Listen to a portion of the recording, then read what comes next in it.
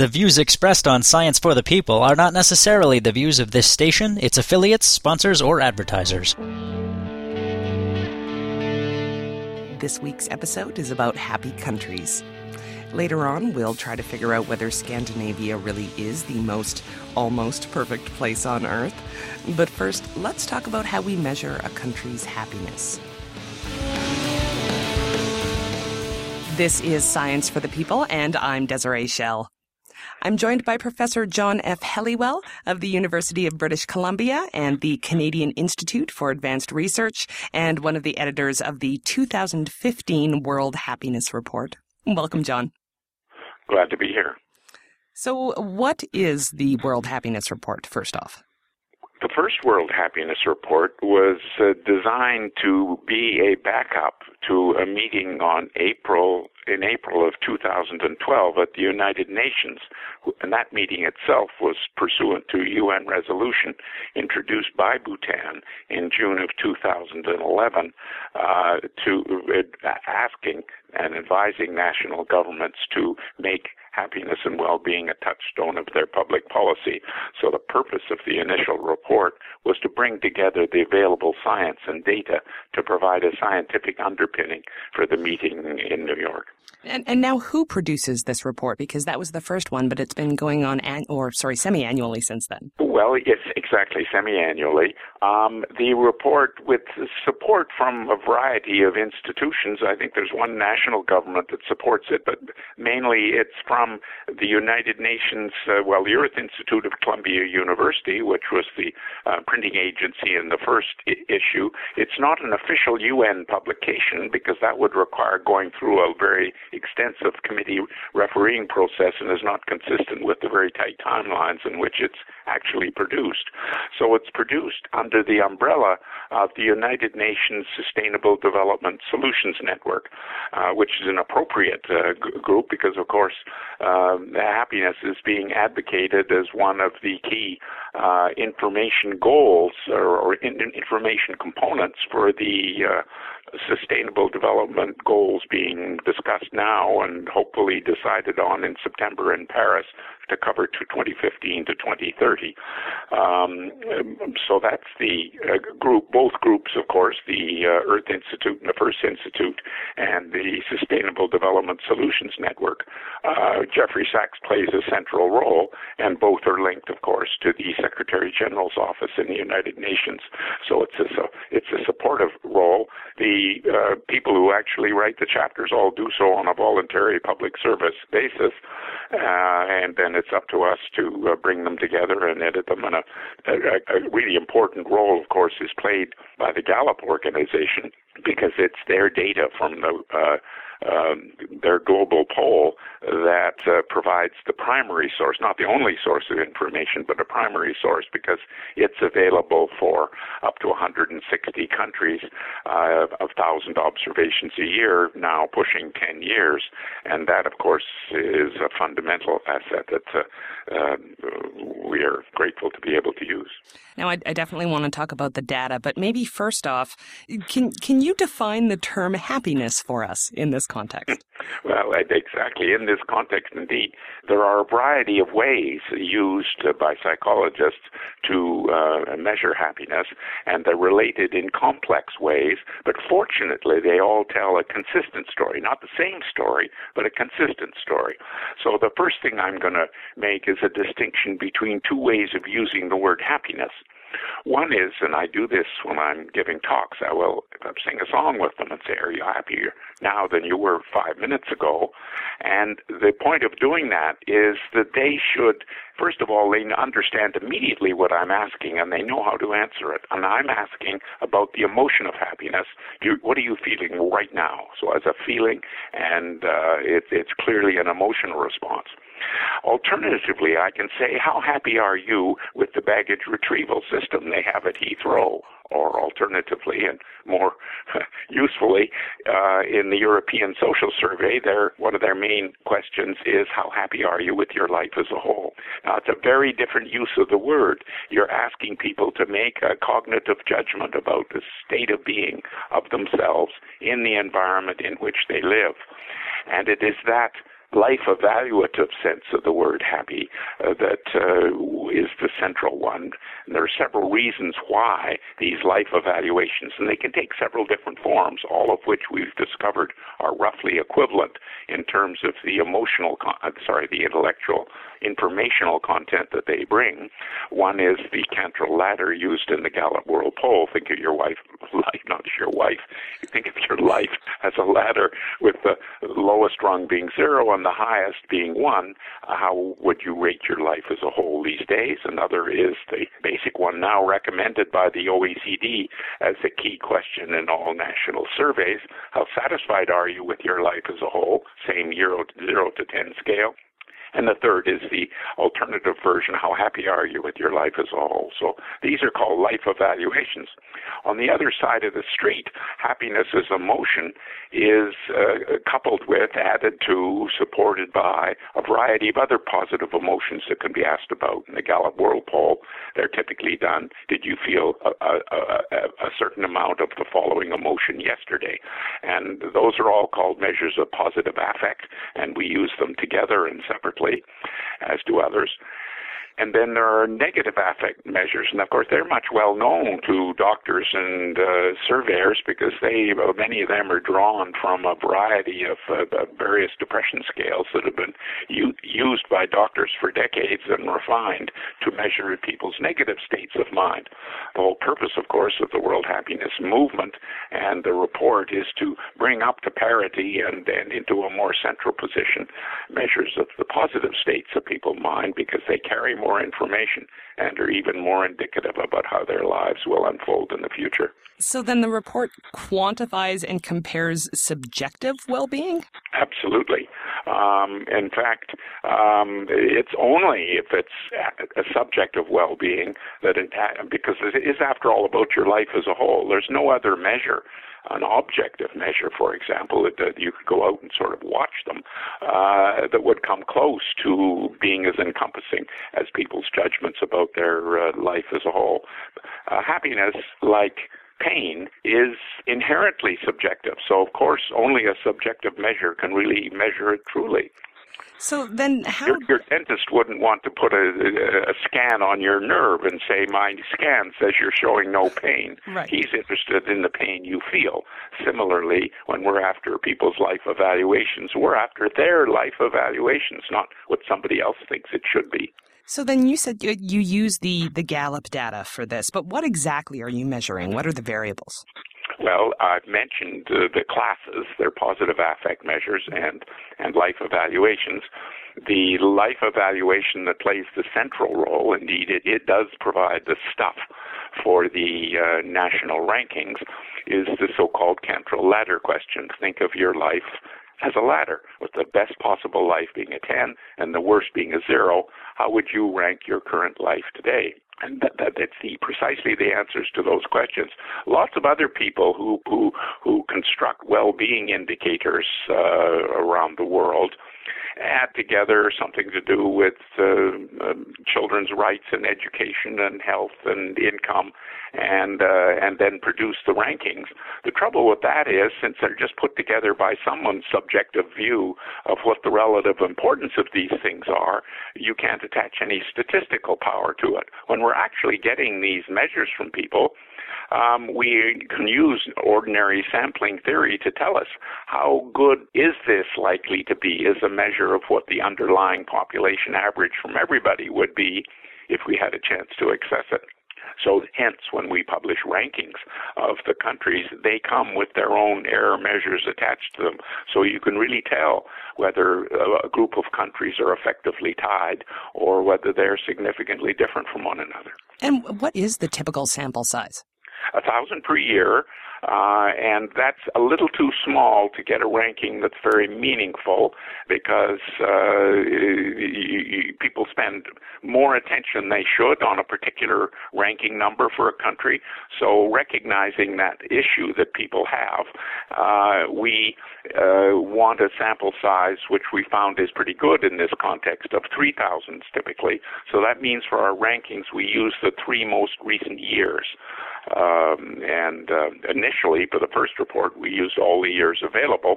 And in the second report, when we wanted to also be able to look at change from before the economic crisis to after, we then used the three most current years to give us the current measure, and then compared that to what it was for the 3 years at the beginning before the crisis started. So I should also mention that you compare the different countries' scores to dystopia. Can you explain that? Absolutely. Of course, it's all very well to measure happiness, but if you're interested in it from a point of view of people who are designing policies or interested in what they and their own communities could do to make lives better for each other, then you want to know what supports high levels of happiness. So that was the primary goal. And so we put together a model based on a variety of sources for the theory and the available Gallup and other data that explained these scores in terms of 6 key variables, which are maybe worthwhile reminding your listeners of. Gross national product, so that's a standard measure per capita, real income, that is, healthy life expectancy as measured by the World Health Organization, and then several variables that come from the Gallup World Poll itself. Most important, social support. Do you have someone to count on in times of trouble? Then freedom. To what extent do you feel free to make your key life decisions? And then generosity. And this is people's average answers in a country. Have you donated to help somebody or a charity over the last 30 days? We adjust that to the level of income when we use it in our analysis. And finally, a measure of trust, which is very important in supporting well-being. A measure we use is more specific to corruption in business and industry in the country where you live. So then we use those 6 variables, and then together they explain for the life evaluations, but not for the emotions. It turns out the emotions are not as internationally different as the life evaluations, and they're not as easily explained by these 6 variables, which is some of the scientific substance for preferring the life evaluations over the emotions to be our central focus. So we take these factors, which then for life evaluations explain 3/4 of the changes in across countries and through time. So it's the differences we're explaining across countries and through time. We find that we can then explain 75% of those. So then we want to be able to make a picture for each country. So the bar shows their total score. And then we want to say, how much of this can we explain by various factors? Well, you have to say compared to whom. So we wanted to have a compared to, so that each country's bar would be a positive contribution of why life is better in that country than somewhere else. Well, in order to make all these bars positive, because we want them to add up to the total, we had to invent somebody who was worse than everybody. And the way of being worse than everybody is to have the world's lowest score on each of those 6 variables. So this doesn't affect the design of the model. The model was already there. We then use the model and say, what would be the score of a country that had the world's worst score on each of those 6? And the model comes back and says, it ought to be 2. So in fact, we put in 2 as the score for dystopia. Now it means for every other country, you could take income per capita, for example. You can say income per capita in our country is X, in dystopia it was Y, so then we gain extra in happiness by what the model tells us the coefficient is on income times the difference between our income and dystopia's income. So every country is better off on each of these variables, or at least equally well off if they happen to be a source for one of dystopia's bits. So all these bars are positive, and they add up to, when you add 2 to it, they add up to the explained difference. And of course that can be above or below, since the average error in the model is 0. Some countries have a projected happiness that's higher than what the data show, and others are lower. So then we combine the 2 for dystopia with the residual and make that the right-hand bar. That's a long and complicated explanation, but at least it convinces you that you don't want to live in dystopia. You're listening to Science for the People, and I'm here with John F. Helliwell, one of the editors of the 2015 World Happiness Report. Okay, let's make this tangible for people and take a look at this year's report. And since you and I are both in Canada, we will start there. So how are we faring, sir? Canada, now we have 3 reports, so if you like, if country does consistently in the 3 reports, then that's more or less where they stand in the league tables. Canada's always in the middle of the top 10. So in the top 10, in fact, if you look at the top 13 countries, they've been the same top 13 countries for all 3 reports. They've changed their places a fair amount. Canada went from 5 to 6 to back to 5 again, but in fact, this was more because other countries were jumping around than the Canadian score was changing very much. There's been no significant change in the Canadian score over these years. So Canada at the moment is in 5th place. As a Canadian, of course, I always try and write the text so that the top countries are all those up to Canada, but not including Canada. Are you trying to reduce your own bias, sir? Well, it's clearly there, but you clearly don't want anyone to say, well, they're concentrating only on the countries that include themselves. And so of the 3 editors, I happen to be in the one that has the highest ranking. So yeah, I'm the one who wants to go out of my way to make sure we concentrate on the. So alternatively, of course, we don't want to always concentrate on the top 3 or 4 because, of course, all of these things that are important are found in a lot of countries. So one of the concentrations this year was to concentrate on the top 10 because the top 10, according to the model, had almost equivalently good conditions. So it was some extra bit of pain or pleasure that was happening in the country that made their rankings be, as it were, number 1 rather than number 10. But they're all pretty high-ranking countries in the top 10. Going to the top 10, of course, allows us to get out of Northern Europe, where typically the top 3 or 4 countries always are. But the ones you add in the top 10 beyond the Northern European countries are rather similar countries in some ways, Australia, New Zealand, and Canada. But Canada's always been above both Australia and New Zealand, but very closely so. And why is that? Why are we always so high? It turns out if you decompose using the model as though it was the measure of truth, and in some sense that's what we do in the absence of a better model, is that they're not the best. They're not all the best on anything typically, but the point is in all of those 6 aspects of life they rank well. So that's what you really need. If you look at the top countries, they all do pretty well on all of the 6 measures. And so you don't attribute it to a particular factor. You say basically in order to be up there, you have to be pretty good on all of those 6 factors. So life has to be, material circumstances have to be good, health has to be good, social connections have to be good.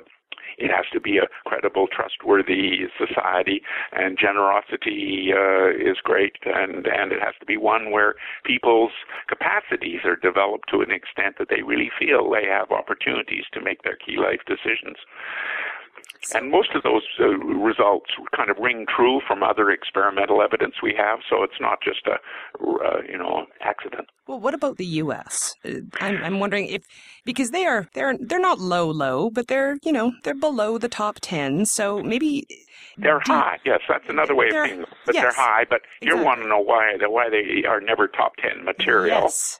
Okay, I've got 2 answers to that. The one is, think of comparing Canada and the United States, which Canadians do, and this is why Canadians are surprised to find Canada above the United States in these things, because typically all what we hear in the newspapers is Canada lagging the U.S. in productivity and income and et cetera, because that focus on GDP per capita is so pervasive in what you read in the news that you tend to think that is the definition of a good life. But of those 6 variables of which I spoke, income per capita is seriously higher in the United States than Canada, about 20% higher in the data we use. But all of the other 5 variables are higher in Canada than in the United States, and often quite significantly so. by an amount in total, of course, which very much overpowers the income effect. So it shows you at once these other variables are important, as well as the Canadian gaps on them being collectively bigger than the income effect. So it's a nice case study of showing that income is an inadequate measure of the quality of life, and that you really have to look more broadly if you're to ask how well is life going in one country than another. Do you ever have countries debate your findings? Absolutely. On what grounds? Well, we've had, there have been, in fact, in the first report, more than one country objected to the Secretary General officially at the ranking, and as a consequence, of course, it was then made very clear that this was not the official UN publication. And this is where having a degree of this is an expert-delivered, data-supported report that doesn't involve anybody's judgments, that becomes very important. If we put together an index that reflected our weights on the quality of life, and then was as like an objective sum of objective indicators, then countries could say it's your fault. But in this case, the data are coming directly from the citizens of each country. So although there can be questions about the methods and whether they've reached representative samples and so on, it's a clean hands report in that sense. But the Secretary General quite rightly wanted a separation between the official UN so that the people can object. It's on scientific grounds, and it doesn't mean the UN itself has said country X is worse than country Y.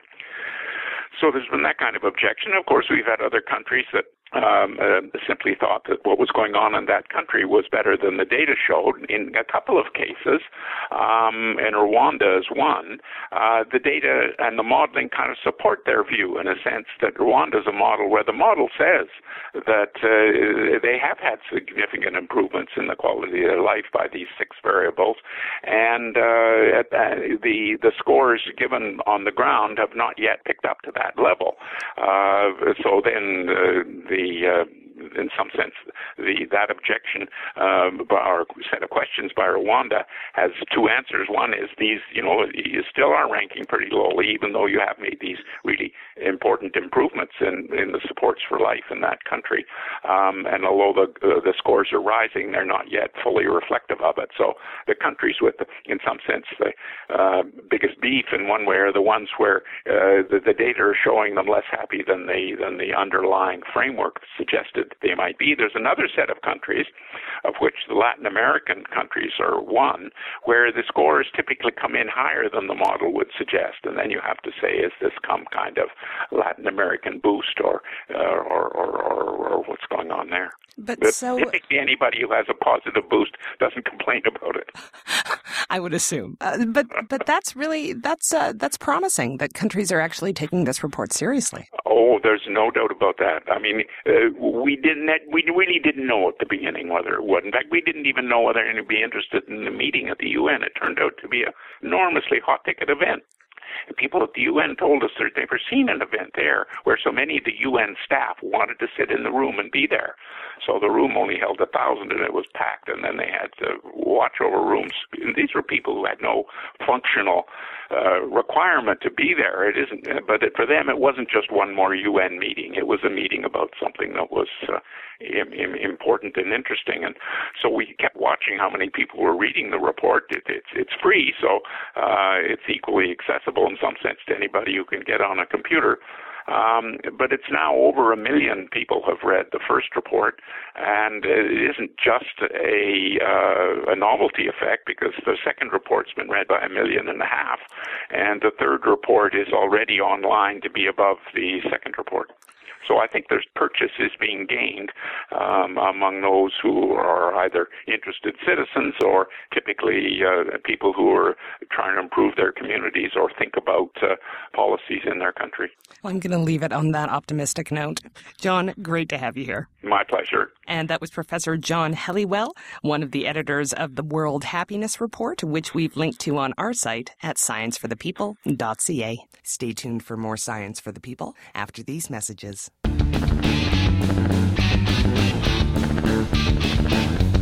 Science for the People is a weekly radio show exploring everyday life from a scientific perspective. To find out where Science for the People airs near you, or to listen to past episodes, check out our website at scienceforthepeople.ca.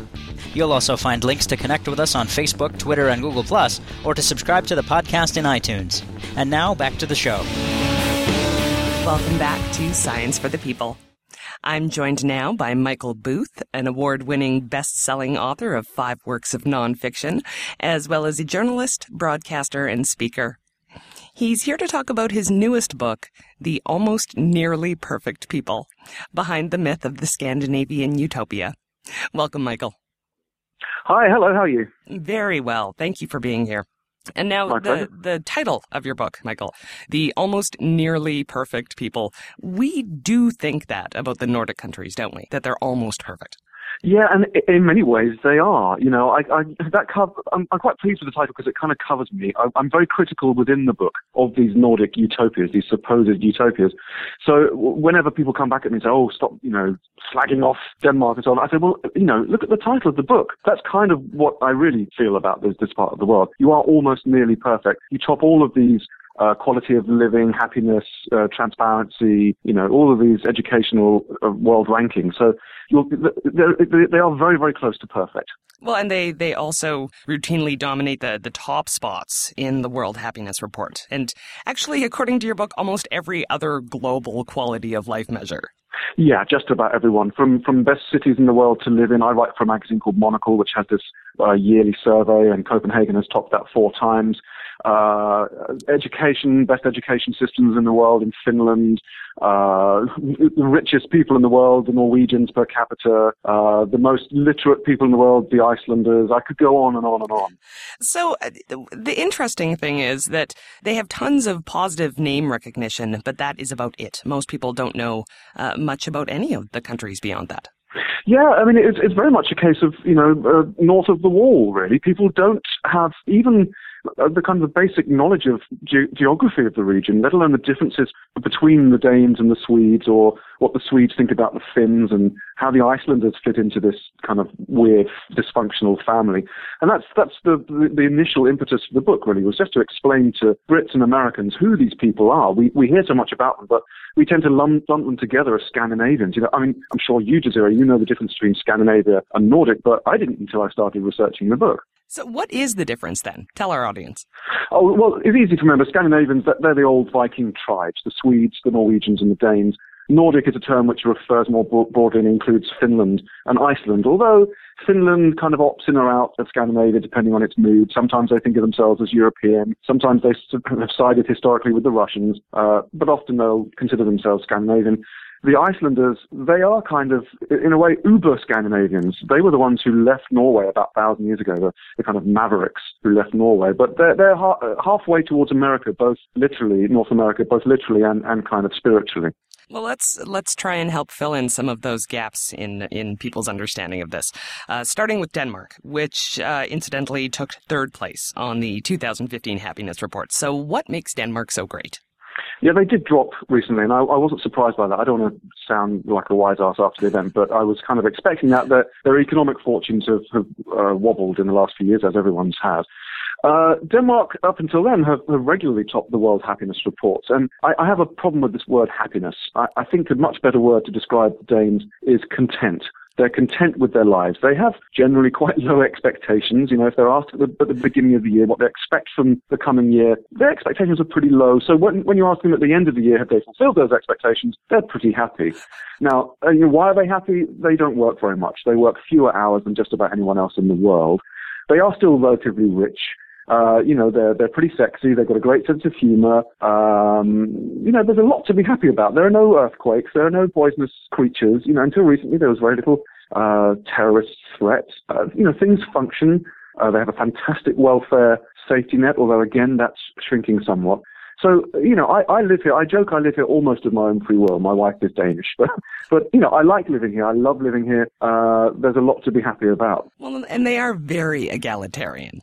Yeah, I think that's the foundation, you're right, of the success of all of these 5 countries is the small gap between the rich and the poor. Now, that gap does happen to be widening, but still, from a global perspective, these are the most equal people on earth. I think together with, the Canadians, the New Zealanders and the Japanese, they're always in there as well, maybe the Dutch, but Sweden and Denmark in particular have that smallest gap. In fact, it's kind of ingrained in their psyche back from the 19th century that no one should have too much and no one should have too little. And there are many, many forces at work in the society to keep that, to maintain that situation, both political, economic and social. Well, and they have a very high level of trust in each other and in their government.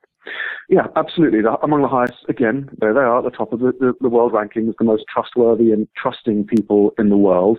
And as you say, that includes, and it's astonishing for an Englishman and probably astonishing for North Americans as well, they trust their politicians despite all the evidence to the contrary. But the reason for that trust, I think, is there's large levels of devolution in all of these countries. So people get a sense on a local level and a regional level that they can affect their lives, that they can be involved in the decisions that affect their lives. And happiness researchers tell us that's very important to have not just that personal autonomy, but a sense that you're kind of connected to the decisions in your society and the political decisions as well. Well, you outlined sort of 2 arguments in the book, that the source of all that wonderfulness stems from the country's economic equality, or that they've always been trusting and socially cohesive, I guess, and that's what allowed them to build a welfare state. Yeah, it's a classic chicken and egg. Do they start to share their stuff because they trusted each other, or do they trust each other because they share their stuff? And I don't think anyone's really gotten to the bottom of that. There's a kind of school of thought up here, tends towards the right-wing political spectrum, that it's almost genetic, that you can trace it back to the Vikings, that they trusted each other, that they shared, they had these egalitarian societies. I think that's absolute nonsense, actually. Why should the Scandinavians have inherited or maintained certain aspects of Viking society and, stopped with the rape and pillage and so forth? It just doesn't ring true to me. So I think, wow, it's a big discussion. Why are they the way they are today? And it really starts with explaining who these people are, who the Swedes are, who the Danes are, and the Norwegians, because they are extremely different. And that's, again, kind of why I wrote the book. You can't really lump them together. You can't give a root cause for why they're all so successful, because they're successful in different ways and for different reasons. And most of them tend to be historical, going back maybe 100 to 200 years. Well, and you go over a number of theories in the book, but maybe let's look at this. What do we not know about Denmark that we should? Well, I think people would be rather shocked, appalled, surprised by the level of social conformity in Denmark. I think North Americans might struggle with that aspect of society. The fact that, success is a little bit of a dirty word. Elitism, or to be elite, or to strive, or to be ambitious openly, tends to be frowned upon. Boastfulness or telling people about your success, whether it be in exams or how much you earned last year or promotions, it doesn't tend to be viewed very positively. Neither do, fancy cars, fancy clothes, that kind of stuff. There are quite rigid social rules, unspoken, but everyone who's born here and brought up here knows how to behave, and it can be quite stifling for foreigners to come and experience, and quite perplexing. I've been here many years, and the longer I'm here, the more I realise how very different Danes and Swedes and Norwegians are from Brits and North Americans. So but they're some of the things that you only really experience. You don't experience them on a nice long weekend in Copenhagen, which I recommend everyone does, by the way. It's a fantastic city.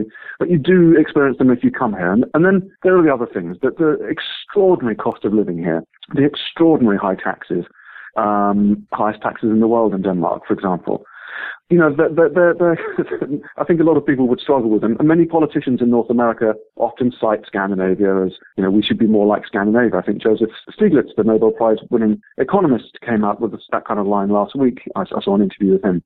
But to achieve Denmark, as Francis Fukuyama put it, to get to be like these countries, I think there's some bitter pills that North Americans and Brits would struggle to swallow in terms of giving up certain freedoms of expression, and in giving up an awful lot of their income.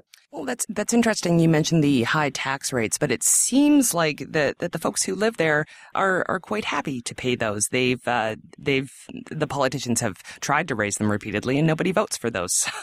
That's right. I mean, there is increasing discussion about this. And again, there's an interesting difference between the countries. You know, Sweden did reduce its taxes about 15 years ago after they had their own little banking wobble, and they reformed their welfare state and they reduced taxes quite significantly. Denmark still is right up there. And you're right, there's very little political will to make much difference. There are tax parties who want to reduce it, you know, a fraction. But there's kind of a simple reason for that, and that is that the majority of people in Denmark do well out of the transaction. They give up half of their income, but they get so many benefits, especially families, especially middle-income people, the middle. You know, if you're in the middle, these are great countries to live in. And not to mention the fact that roughly, I think, a third, 40% of the adult workforce works in the public sector. So they're hardly going to vote to reduce the public sector. And we have an election here in Denmark on Thursday, general election. And there are very few parties who are talking about reducing the public sector dramatically. They just want to keep the growth at 0%. Now, bearing in mind it's the biggest public sector per capita in the world, that's quite extraordinary. And they have the highest taxes in the world. No one wants to bring the taxes down because politically it's just, there's no great will behind that. This is very different than North America. Yeah, right. This is Science for the People, and I'm talking to Michael Booth, author of The Almost Nearly Perfect People, Behind the Myth of the Scandinavian Utopia. Now, I do want to mention Iceland. This is somewhere that I've always wanted to visit, and I found out potentially too much about it in your book. Iceland was, it's the number 2 spot on the 2015 Happiness Report. So why are Icelanders so almost nearly perfect? What's it like there? It's good we mention them because they get awfully cross if you don't mention them. I wrote a quite kind of tongue-in-cheek but critical article in a newspaper, The Guardian, last year. And the main complaint from Iceland was that I didn't write more about them. But I tried to point out, look, there are only 300,000 of you. Per capita, you got a lot of coverage in my piece and a lot more than you deserve in the book. You know, the Danes like to say the Icelanders walk in shoes that are too big for them and keep tripping over their shoelaces. They have, let's say, an overinflated sense of their own worth in the world and their position in the world. But, you know, hats off to them. They did precipitate a global economic crisis all by themselves. Absolutely. Back in 2008. You know, they did a good job there. And in all fairness, they rebounded from that magnificently. They've actually put some bankers in prison, you know, and they've reformed a bit, and they're getting their house in order. They may still owe a few people a few billion dollars, but they're doing their best. But Iceland, you know, in all seriousness, should they be second happiest people in the world? When you're looking at such a tiny sample as 300,000 people, I think they almost don't qualify as a country. I hope they're in Iceland and listening to this, but they're like a boutique country, aren't they? They're not really. I don't think they're particularly representative. They don't. You know, it doesn't take much to skew the figures, basically. But in their favour, they are, as I said earlier, they're extremely literate. I think they read more books than anybody else in the world. They have clung to this extremely uninhabitable rock in the middle of the North Atlantic for 1,000 years. So again, you know, well done for that. And I do say everyone once in their life should go to Iceland because it is the most spectacular landscape I've ever seen on Earth. And when you go there and you see the forces of nature at work on that island, the glaciers, the geysers, the hot springs, you can kind of understand why Icelanders are how they are, which if you ask the Danes, they're reckless, they take risks, they live for today. They're very, very creative. They all have 2 or 3 different jobs. They're multitaskers, extraordinary multitaskers. So, you know, the Prime Minister might also be a chiropractor and a poet. And then you'll see someone driving a taxi one day and they might be a policeman the next. So, you know, I have huge admiration for the Icelanders. I love their landscape, but they occasionally let their ambitions run away with them, I think. That's the interesting part to me is what is with the ambition in Iceland? Because that is very un-Nordic in many ways, according to your book. Well, yeah, I'm not sure if it's ambition as just kind of a recklessness and a propensity to take risks, but I do talk in my book about a theory why they got themselves into this particular economic mess in 2007 and 8, or really in the first part of the century. I'm afraid so. I think it might be the American influence. Now, you know, they've had a large American presence in terms of the U.S. air base since World War II on Iceland, and it's still there. And when you think we have such a small population of people, even an influx of a couple of thousand or 3,000 U.S. airmen is going to change things up, let's say. And Iceland became a kind of darling of the neoliberals, the kind of freedmen of this world who wanted more freedom in economic transactions and so forth. And they got bitten by that bug. Hence the banking deregulation, hence the lending to themselves and, buying football clubs in the UK and department stores. They went on an incredible spending spree, all based on hot air. And that has certainly, for me, echoes with the things that have happened in the United States in the last 10 years as well. So I think there's quite a strong American influence in terms of the way they view the world economically. I'm not blaming the Americans, but I think something went a bit awry there. Certainly, you're right. It wasn't a very. It contrasts dramatically, for example, with how Norway has approached its own wealth, its oil wealth that it's had reaped over the last 40 years or so. They've stored it away. They've been very careful about putting a cap on spending of their huge oil wealth. Whereas the Icelanders, they were borrowing from the Swiss. They were borrowing in yen to buy, cars, and they went crazy. And it wasn't just bankers; it was ordinary working Icelanders.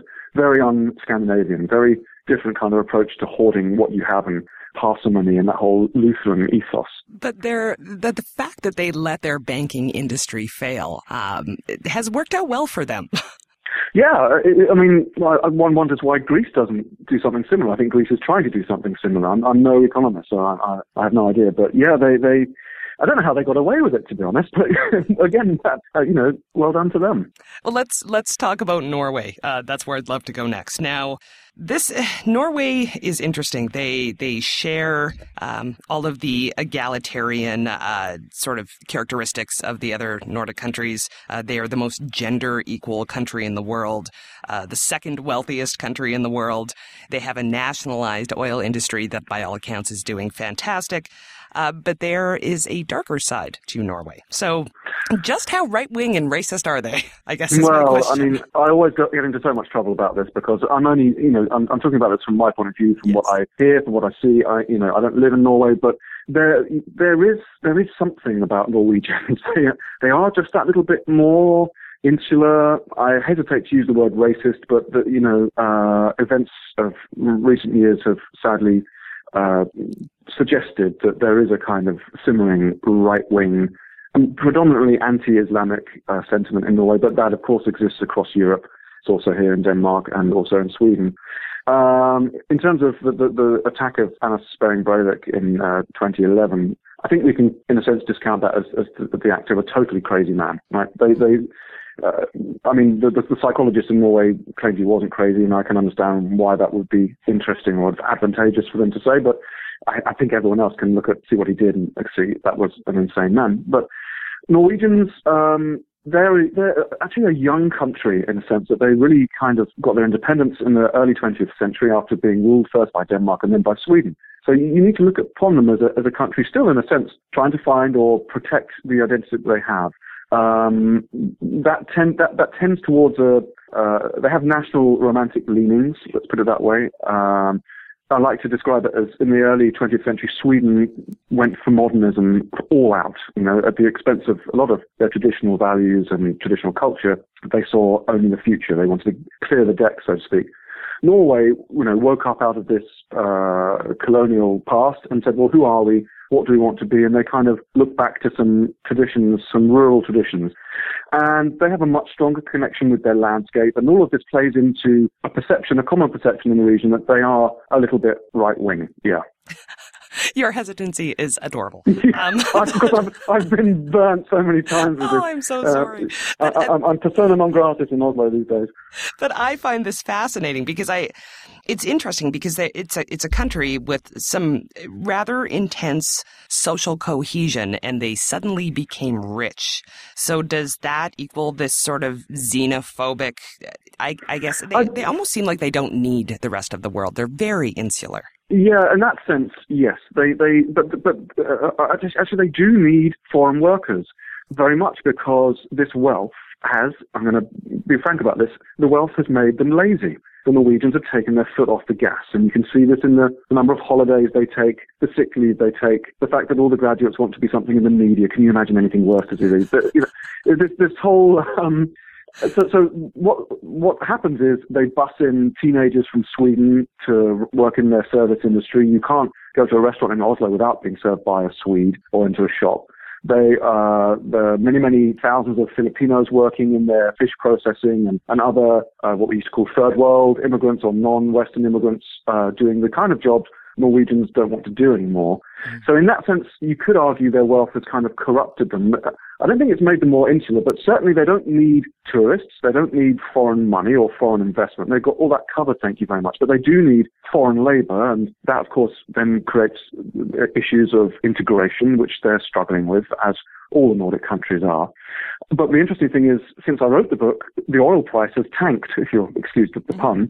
And I wouldn't say that the Norwegians are panicking, but Statoil, the state oil company you mentioned earlier, is making mass redundancy, tens of thousands of people. They're pulling back investments in extracting oil from the trickier places where they used to be good at it. And they're not worried yet, but there's a slight, nervous. There are some clenched buttocks, put it that way, in terms of the Norwegian economy right now, because they've become, it's all the eggs in one basket kind of economy now.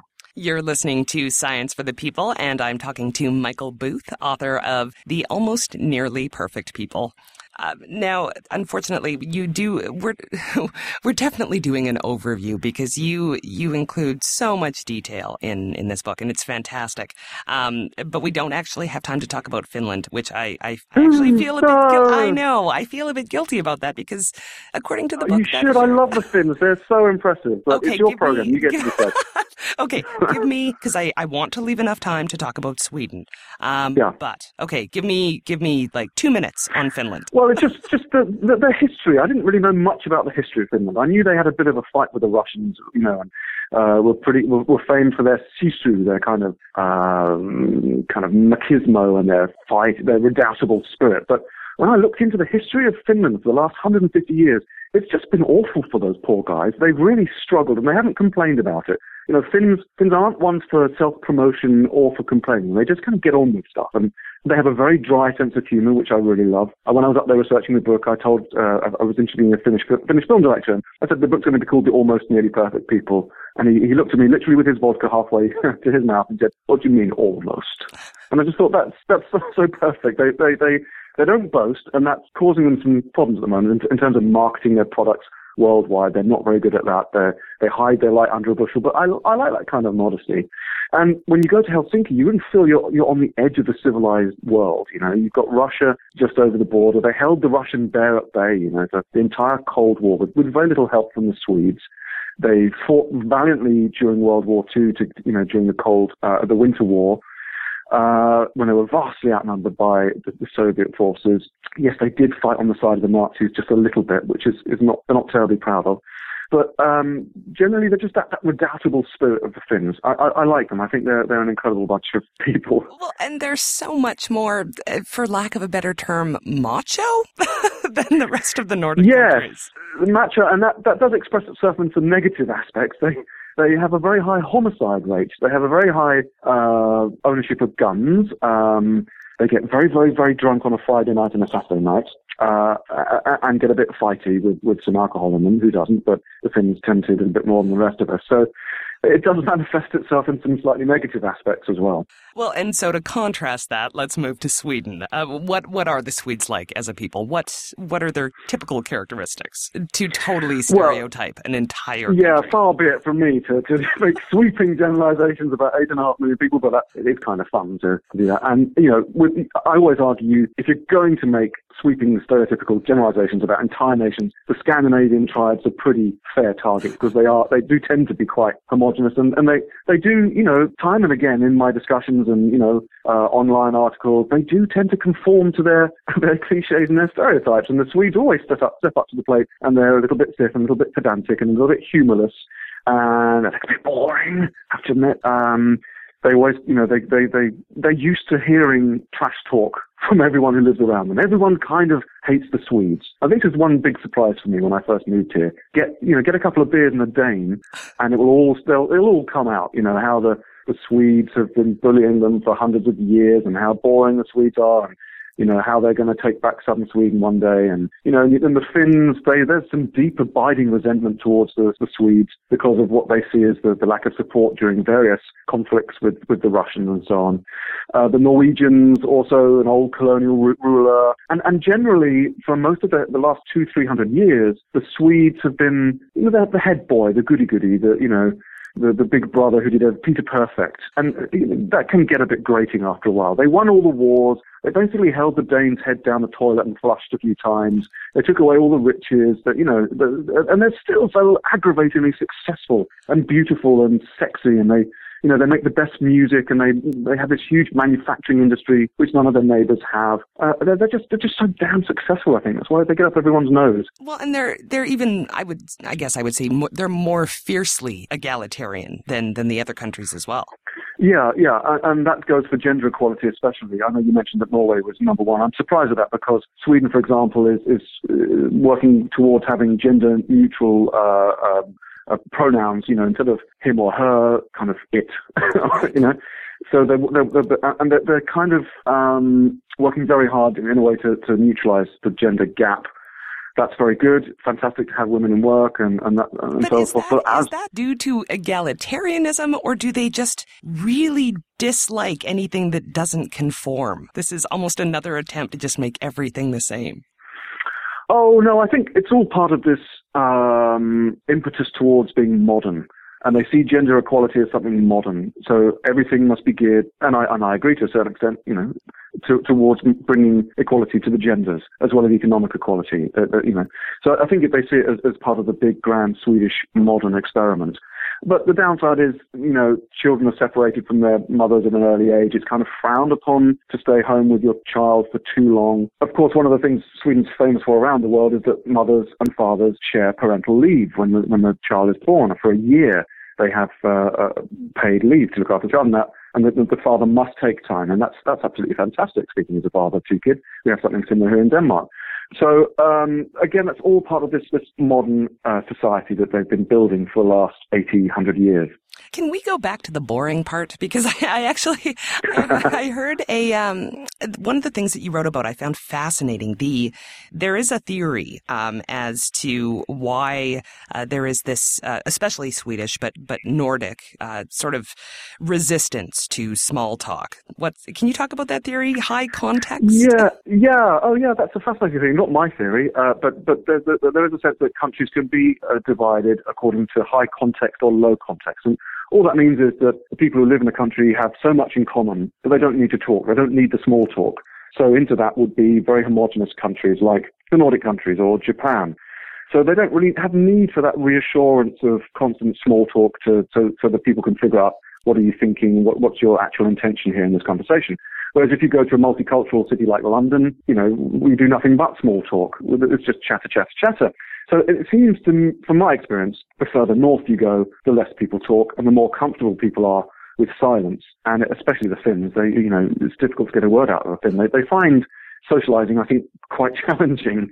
Or rather, people who socialize with Finns find them quite challenging because they would really rather just be sitting in their saunas in silence. And you get the similar kind of thing in Sweden. In my book, I have a chapter where I try and behave as un-Swedishly as possible in Stockholm for a day. So I'll try and chat up people on park benches or get into lifts with them and hi, how you doing? How you already on holiday? That kind of small talk. And they recoil. They don't like it. It was quite interesting actually that they don't do small talk, especially with strangers, and they will do anything to avoid getting in a lift with a stranger. It probably makes me a rather awful person, but I laughed a lot at that bit. I was cringing inwardly for them. So you actually say yourself in the book that you consider Sweden a benign totalitarian state. Yeah, that is tongue-in-cheek, and I've also been criticised for that, and people say, do you know what totalitarian means? No, you're right. In a sense, yes. I stand by everything I say in the book. You could make an argument for Sweden, particularly in the 60s and 70s, as being a totalitarian state. They had one party ruled that country pretty much all the time for the last 50 years, with a couple of exceptions.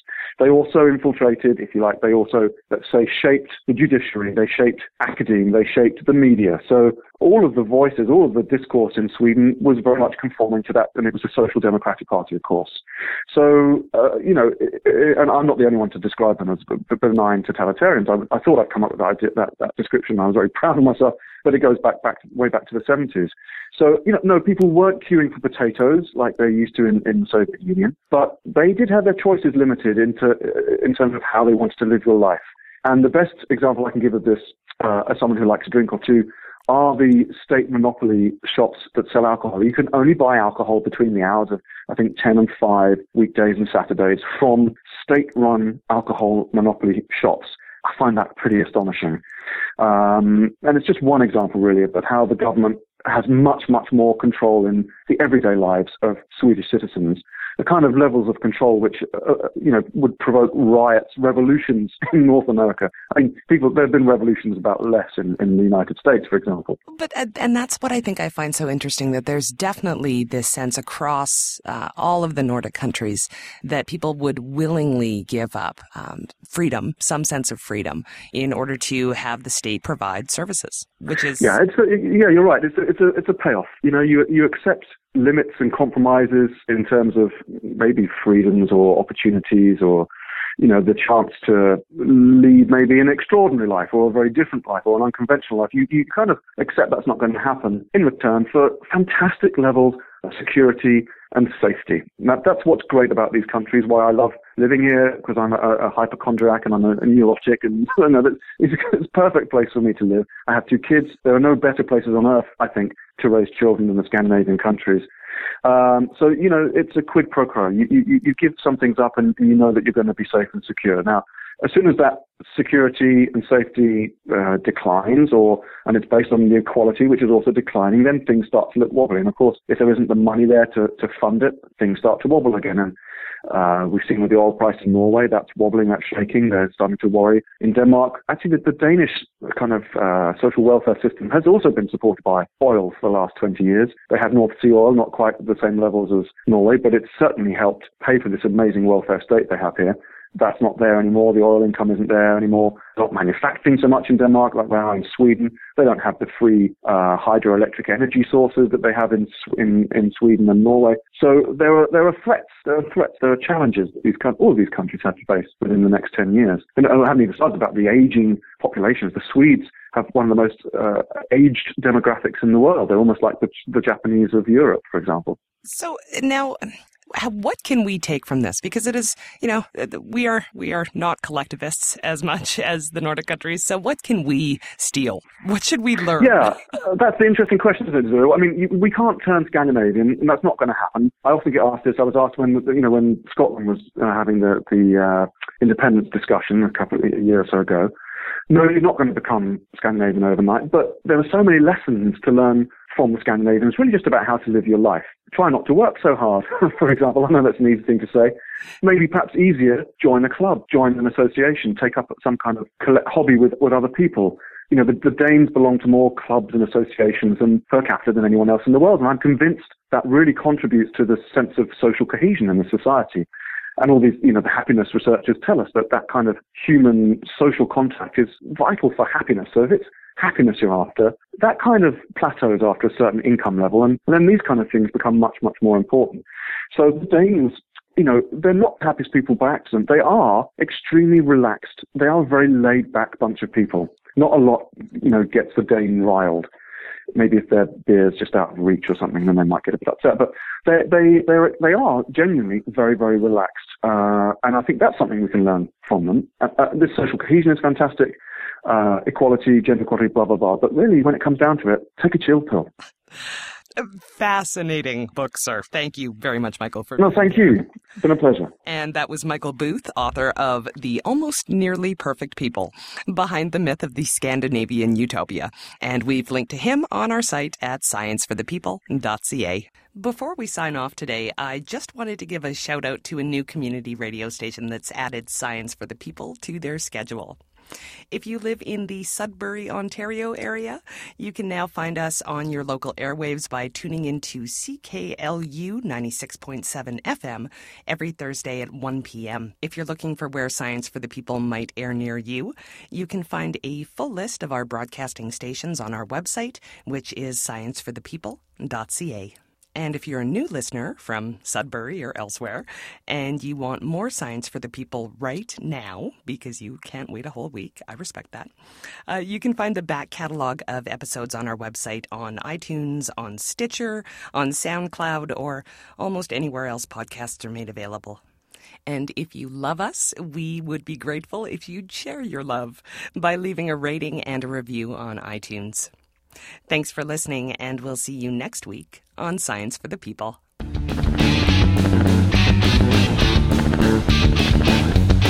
Science for the People is recorded in Edmonton, Alberta.